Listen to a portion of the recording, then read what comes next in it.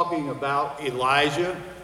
In 1 Kings chapter 17, we are introduced to God's prophet, and this is on the heels of the northern kingdom's continued disobedience through idol worship, and God gets fed up with it and sends Elijah to send a message to King Ahab and Jezebel.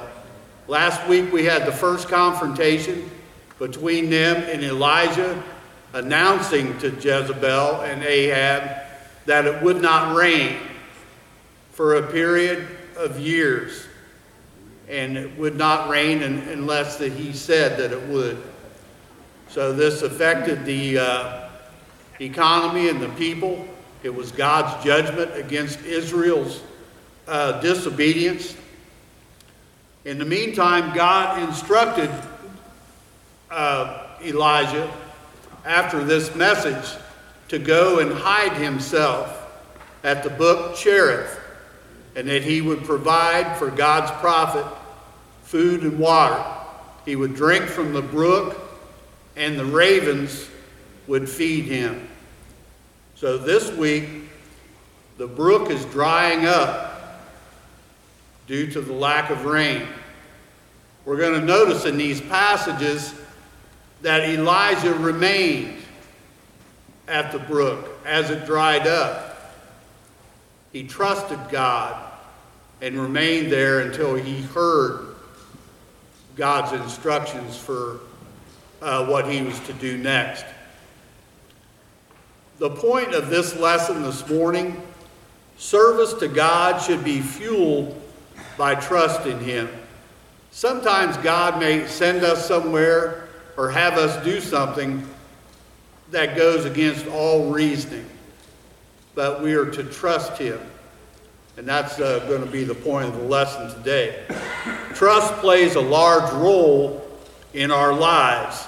We trust that alarm clock to go off.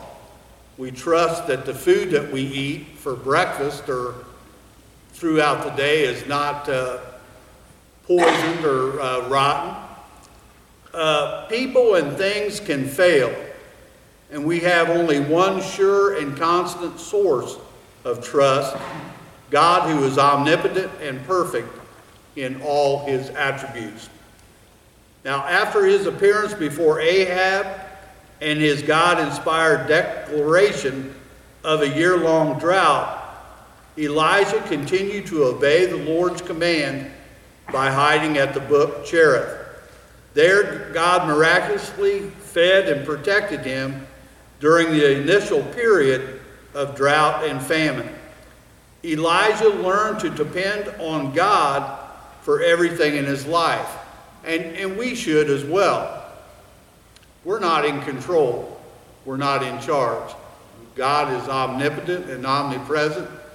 God will not always give us what we want, but we can trust him to provide for us what we need. Amen. Elijah learned to depend on God for everything, which deepened his faith and trust in him. However, the Lord had more to teach his prophet as the water supply dried up. He tells Elijah, and we'll read these verses here, to arise and to go to Zarephath, right up by Zidon. Zidon is where Ethbaal lives. This is right in the heart of the area where the Baal worship was the strongest. So if you're Elijah, or let's just say us, God commands us to do something, and it goes against all reasoning, do we disobey or do we trust him and go? Because it doesn't make any sense for him to go right in the heart of where the enemy's territory is. And he had also commanded, God had commanded a widow to sustain him and take care of him. That doesn't seem likely either. because women were second-class citizens in that society. Her being a widow lacked probably more than the other people around her. She didn't have no means to provide for anything. So it doesn't make any sense for Elijah to go and hook himself up with this widow. Let's go ahead and read some verses. 1 Kings chapter 17, verses 7 through 12. Whoever would like to. And it came to pass after a while that the brook dried up because there had been no rain in the land. And the word of the Lord came to him, saying, Arise, get to Zarephath, which is belongeth to the city, and dwell there.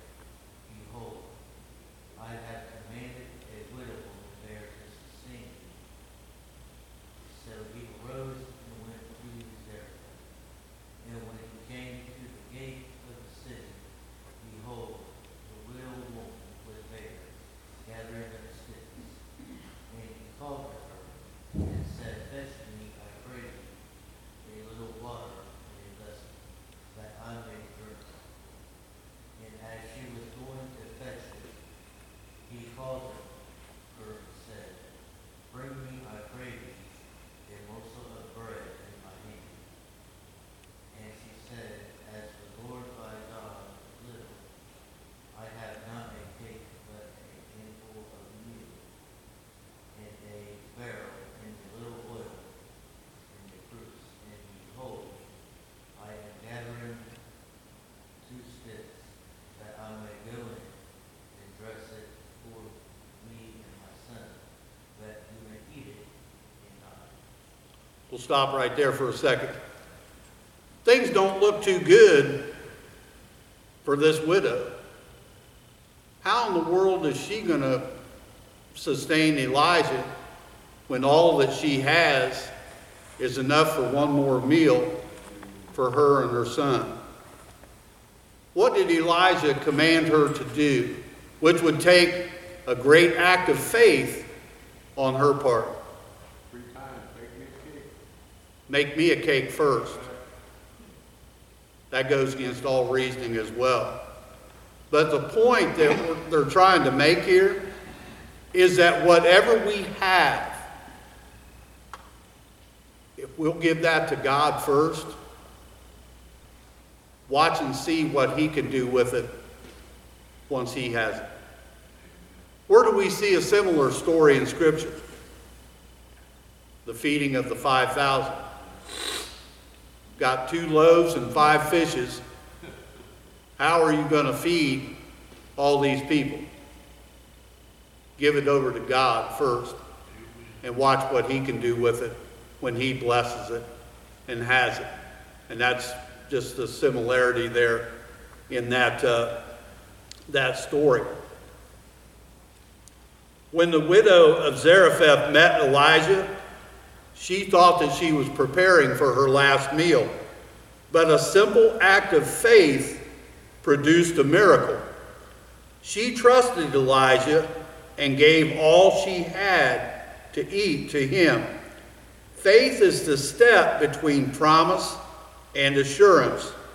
Miracles seem so out of reach for our feeble faith, but every miracle, large or small, begins with an act of obedience. We may not see the solution until we take the first step of faith. Have you ever seen that happen in your life? Yes. Yeah, sure have. I'm not going to miss this opportunity to share how God did that in my life. When I first got saved, you all know that I was an alcoholic. And I continued to drink for 6 months after I was saved.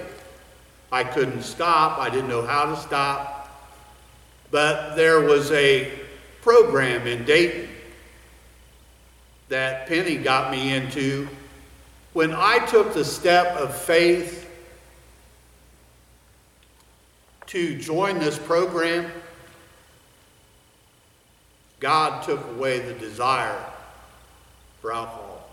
I didn't want it no more. Thank you, brother. That was a miracle of God.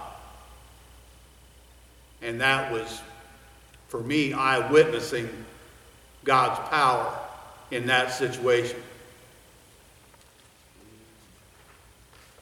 I don't share that story for me to be recognized or pat me on the back.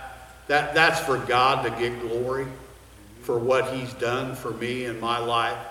And I share it when I have the opportunity. Follow God's direction, even when it doesn't make sense. God had dried up the brook, so what's Elijah to do? Where was he going to go? He waited on God, and that's what we should do as well. He didn't question God. He remained steadfast in his commitment to God. Let's read some more verses. Chapter 17, verses 13 and 14.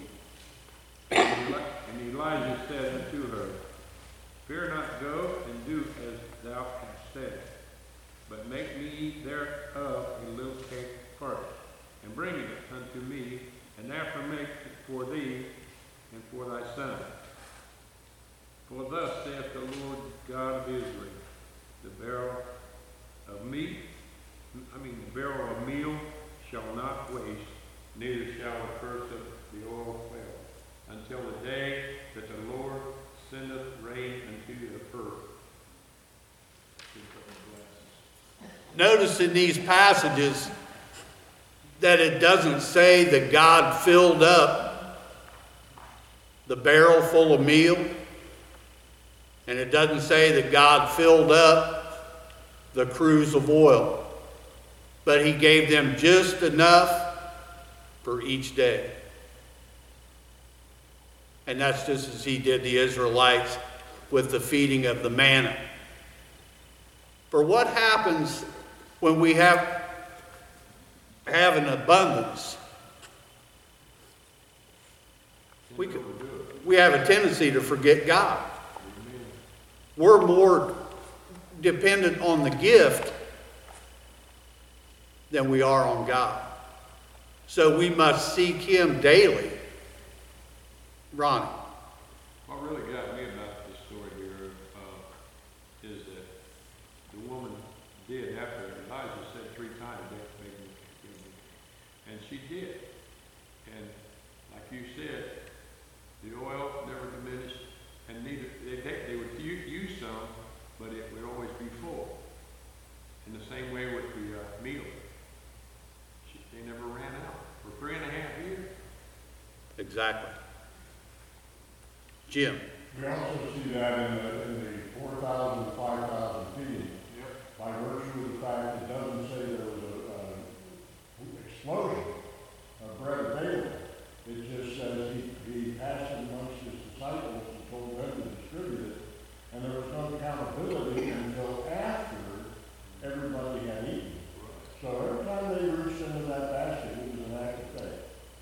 And Amen. I'm sure that it was tested, the person, he reaches in and he sees what the Lord put in the basket and he gives it to somebody and he's kind of doubting what's going to happen when I put my hand back in this basket. And they put the hand back in the basket and by golly, there's a roll there to pass out. And this continues to go. I'll bet that they had a hallelujah morning that day.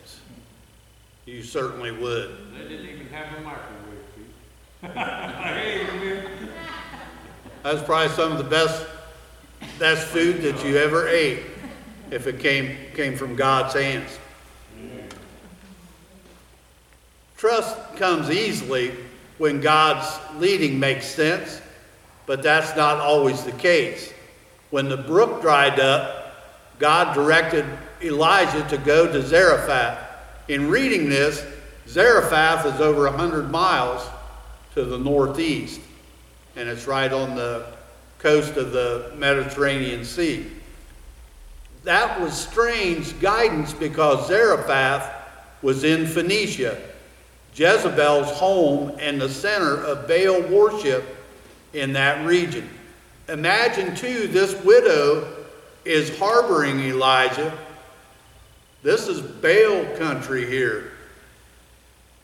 She's harboring one of God's prophets. So think of the danger that she faced if anybody was to question, who's this guy that you got here now, besides your son? But notice how God protected them. There's no mention in Scripture of anybody seeking him out or charging him with anything. He's right under Baal's worshippers' nose, but yet God protects him. We are to follow God's direction, even when it doesn't make sense. We are also seeing it up to this point that God had dealt with Elijah on his own in guiding him and directing him. Now to the widow woman, he's going to use Elijah to now encourage someone else. And that's what we're to do. We're to be obedient to God and allow ourselves to be used to share what God has done for us with someone else, that they too might be encouraged in the Lord.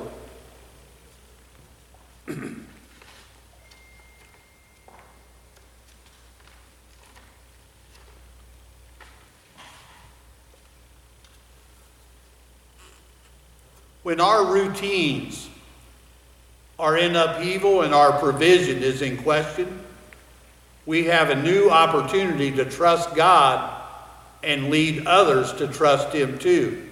And that's exactly what Elijah did in his situation. Let's say that maybe we're going through something rough, something that we're not sure about, and God is leading us and putting people in our path and is helping us. People are watching you and wondering, how's he getting through that? What's going on with him that he's able to flourish in that situation? And there's our opportunity to point others to Christ as our source of encouragement and sustenance. The widow had nothing to offer Elijah and no prospect of getting more. She had lost hope and given up. Elijah might have joined in her despair. After all, he also had nothing for substance and no check in the mail. The difference was Elijah had learned from experience that his God always provided. Elijah didn't have to see God's promises with his eyes to claim them by faith. God was faithful and had sustained him for probably close to a year, drinking out of this brook and the ravens feeding him.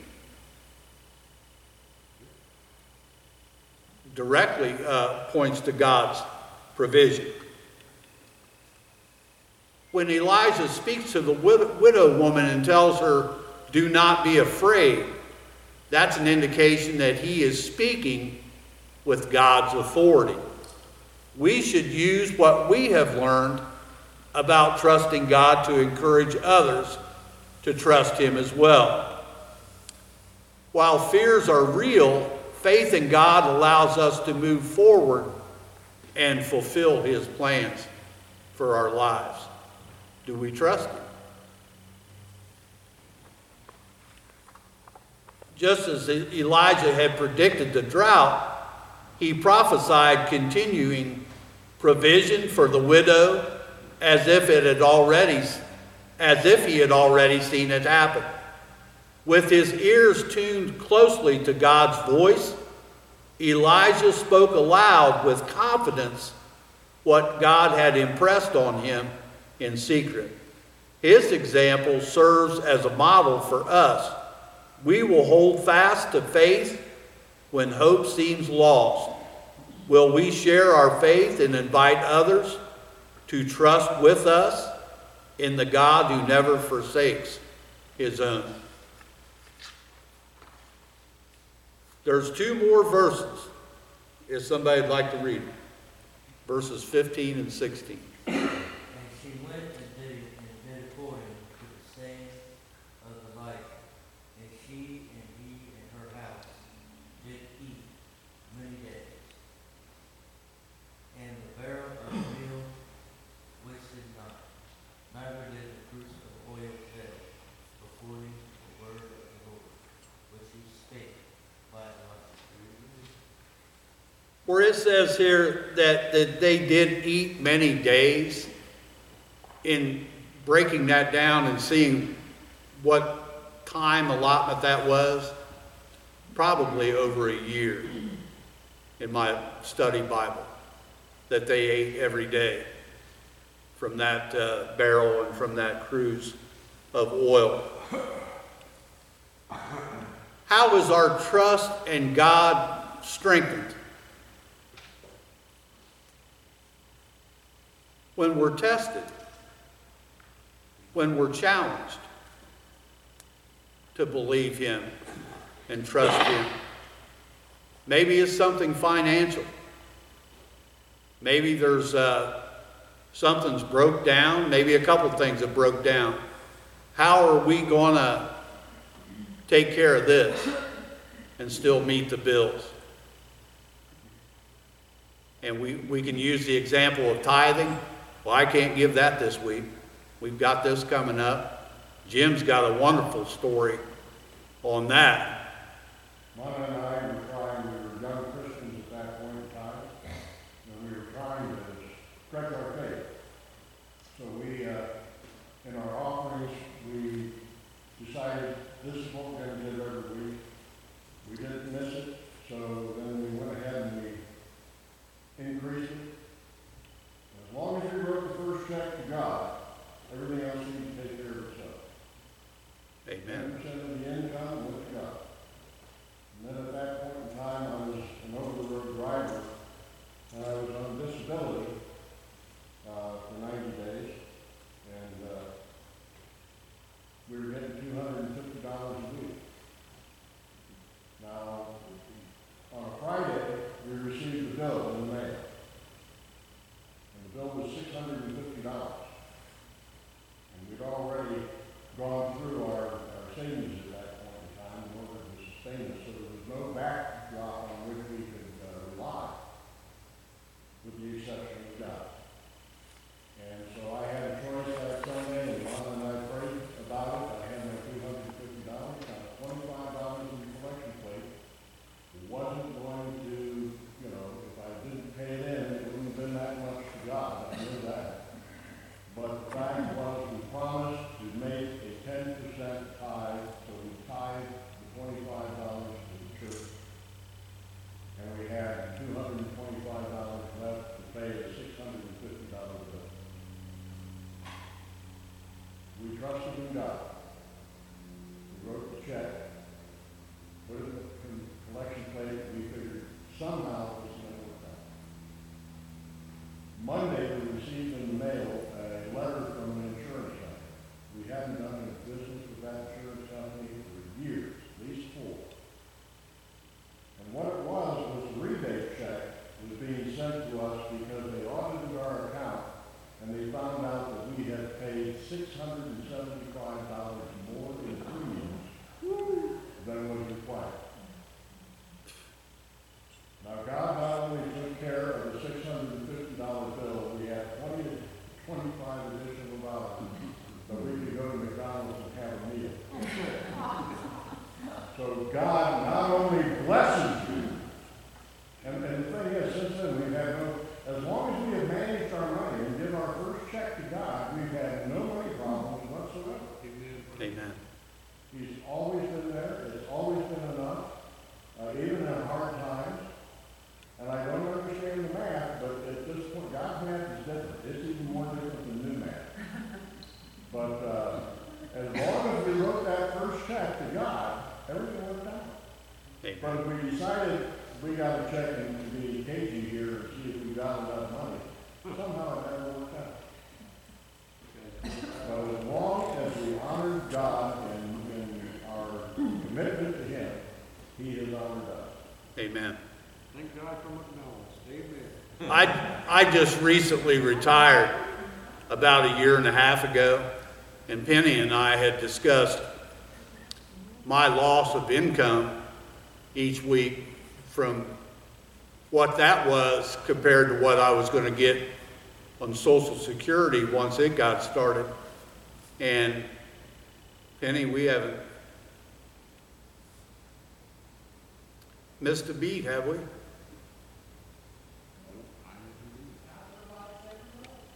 We actually seem to have more now than when I was working. And that's directly attributed to God. I see you, Ronnie, just one second. All right. God blesses those who trust him and live in obedience to what he says. When we put our trust in something other than God, we will always end up disappointed. Go ahead, Ronnie. Well, when I first got saved in 96, 12th day of May,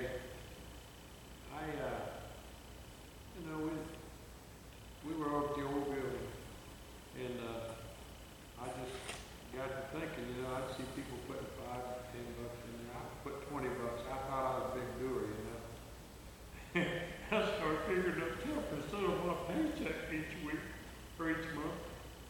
I said, I ain't giving enough.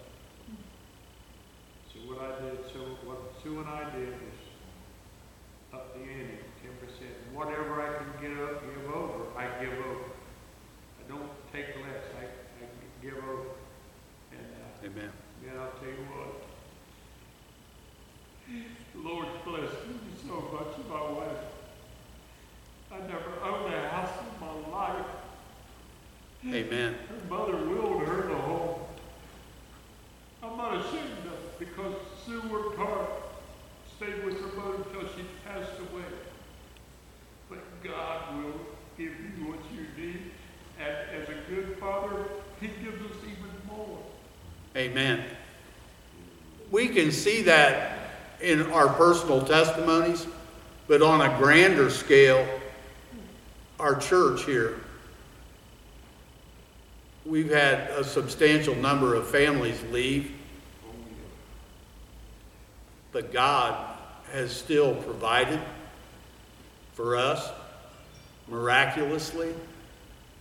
How X amount of people can leave and their tithes and offerings are no longer with us, but God has sustained us anyway. Do the math on that one. That defies any logic or theory that you may have. That is God's abundance poured out to his children, is how I see that. Our willingness to trust God and act in faith gives him the opportunity to display his power. In the modern world, no one better modeled how to trust, try, and prove God than George Mueller of 19th century Bristol, England. Have you ever read about this guy? Yeah. He started an orphan's home or to take care of children with no parents, with nothing. And he told everyone that his ministry would be proven, that would prove that God was in control and that God would not allow these children to do or be without. And he successfully took care of hundreds of children with no help but from God and God's provision. And for him to draw the attention to God and not himself, God was able to bless his ministry and to take care of these children. There's a Mueller Center down here on Kenton Street, and I always wondered, who's that guy? had not done my homework, and then I read and hear about who this is. That God would be magnified because the orphans under my care will be provided with all they need through prayer and faith. Mueller's daring faith challenges us still today. How will we trust, try, and prove God? And how will others see God's faithfulness proven as a result? What lessons about trust do you learn from Elijah and from the widow?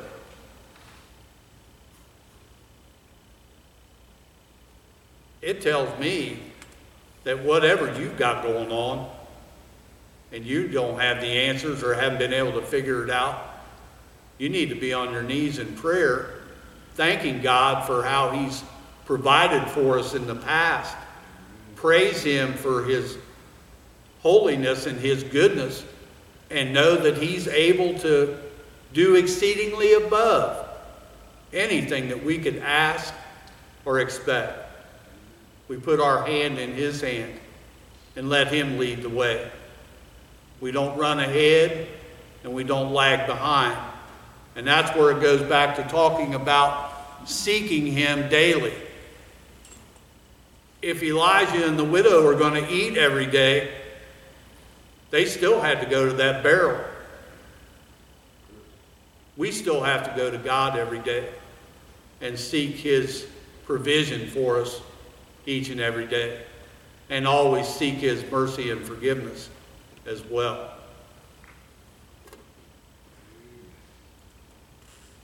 I think that's all that I've got. I thank you for your time, and thank you, Joe, for coming to our church this morning. Thank you. Thank you, Brother Keith. Thank you all for your patience with me. Thanks, Pete.